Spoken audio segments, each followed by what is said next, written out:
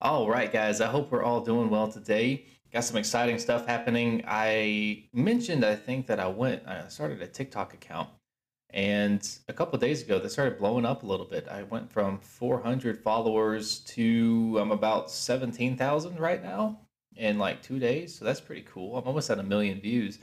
So if you're not on that TikTok, go jump on it because apparently it's pretty awesome. Because I mean, lots of people seem to think it is. I think that the video that went viral was kind of dumb, honestly, and it started a little bit of controversy. But that actually makes me happy too because I've always wanted to be the center of controversy. But I've also got a Facebook community group set up. I don't think that there's anybody in it. I believe that, yeah, I don't think that there's anybody in it. The reason I started that was just so that people could kind of interact with me a little bit easier and also with each other. But if you guys are interested, head over to that. It's Psy Hackers, PSY Hackers, and then my TikTok account is Jack Gray Psy Hacks, Jack Gray underscore Psy Hacks, I believe. But yeah, let's go ahead and get into it. I'm going to take us back a little bit. I talked about this concept a while ago, and I mention it every now and again. I'm going to kind of reintroduce it, and then I'm going to take it in a different direction because it kind of sets up what's been on my mind lately, and I just want to make sure that we're all on the same page. So, quick review. In the book Thinking Fast and Slow by Daniel Kahneman, I think is how you say his name, he describes how your brain basically operates with two different systems of thinking. System one is very quick, intuitive, and is great at pattern recognition. System two is more methodical and thought intensive. So if you listen to this show a lot, this is important to understand because I reference it a lot, but there's a ridiculous amount of information coming at us from just all the time. And you don't even realize it. Your brain does a lot of work filtering out the stuff that you don't need. So critical thought uses up a lot of energy. And back in the good old days, that energy was a luxury that our ancestors could not afford to squander. So our brains developed this incredible ability to take large amounts of information and rapidly process it extremely quickly, like just so fast without using very much energy. Great system to have. And we do this by relying on pattern recognition and developing habits. For example, there's some more stuff that goes into it, but that's kind of the basics of it. System one is a massive energy saver. Instead of making us think things through all the way, all the time, that part of our reasoning makes really quick, intuitive leaps in judgment. And it can be extremely accurate sometimes, but there's obviously some drawbacks to that, of course, because we're not thinking things through. We're literally not thinking things through. If the information that we feed to that system is faulty to begin with, then there's a good chance that we're going to be making those leaps in judgment based off of those errors for probably forever. You can change it, but once something gets into that system one way of thinking, it becomes a blind spot.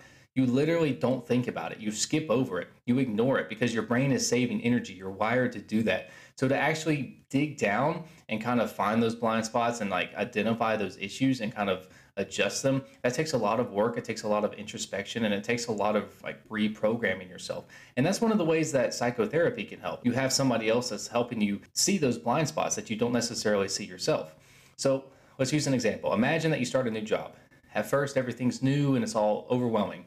You have to take your time to process all sorts of new information, and it seems like those minutes can drag on forever, like all day. It's so time intensive because you're using a lot of mental energy. You're being forced to actually think, and it's exhausting. But then a few days into the job, you start to develop a bit of a rhythm, and it gets a little bit easier.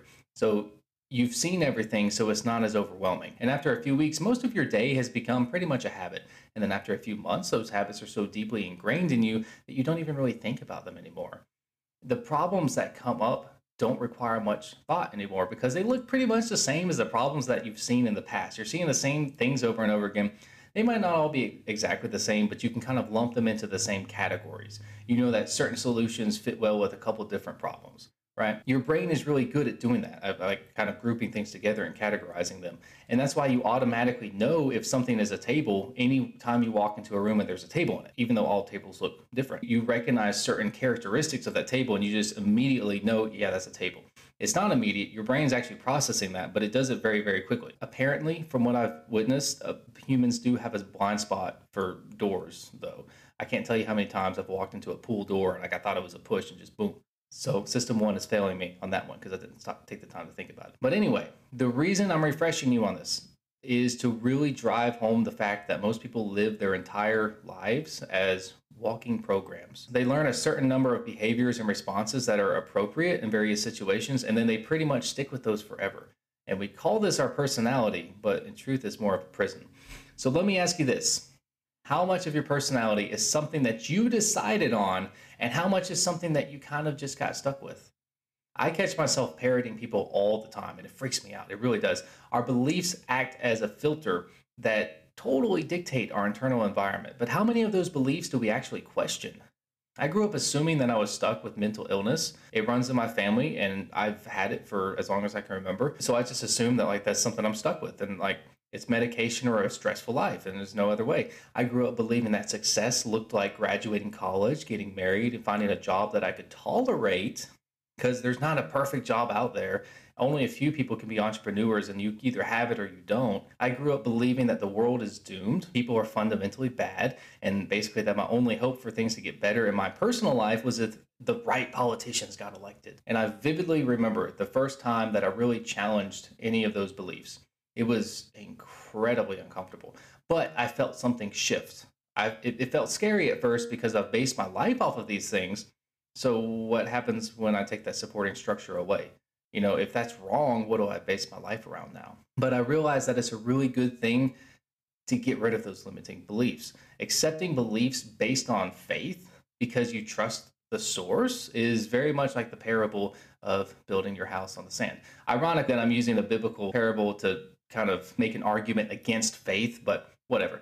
The idea is that it's an easy metaphor. There's no foundation, except in this situation, the rain doesn't really come down and wash it away. Instead, what happens is that it slowly crumbles and it starts collapsing. But you don't want to rock the boat too much, so you just kind of tiptoe around the side, and you kind of keep it from exerting too much force and pressure on that structure, because you know it could collapse, and you're scared that it could, and you don't want to look at it, and so you just try to avoid all the issues. And you avoid anything that challenges the integrity of that structure. And I know I'm mixing metaphors here with the rock in the boat and the house, but it felt right. I don't know what to say. But think about it. Seriously, you probably picked up most of the beliefs that you have now when you knew much less about the world than you do now. You've had so much life experience since you developed and adopted these beliefs, but you don't go back and re-examine those beliefs because you just accepted them as fact. My political party is a knight in shining armor. And, how can the other team be so stupid all the time? They're so dumb. I don't get it. The only way to make more money is to get more degrees and to work longer hours and try to climb the corporate ladder.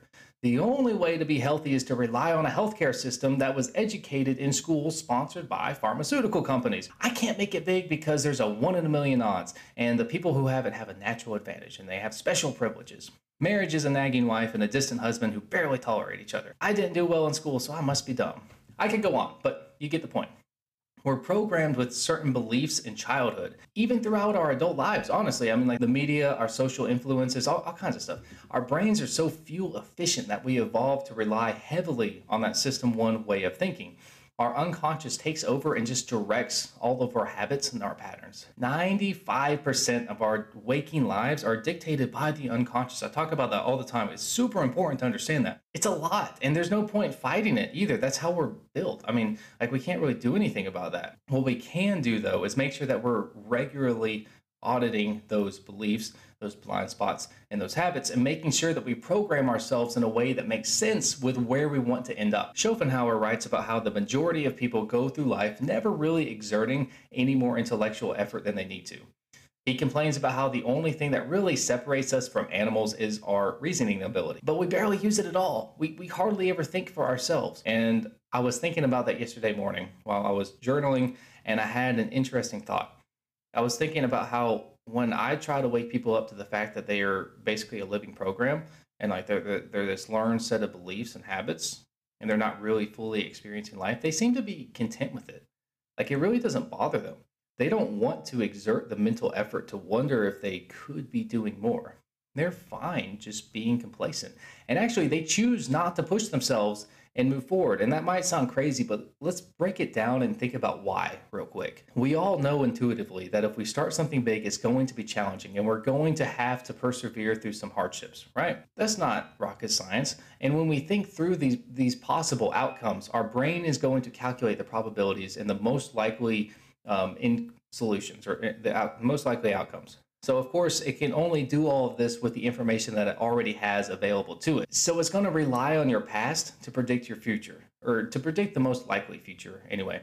If your past is full of evidence showing that you're not somebody who follows through, you're somebody who does not stay consistent when things get tough, your mind goes, nope, not starting it. I know I'm going to quit. And unfortunately, that's how most people live their lives. They don't do the little things that they know they need to. They're not building up a good case for themselves in the long run because they don't do the little things right. They don't trust themselves to do the big things right.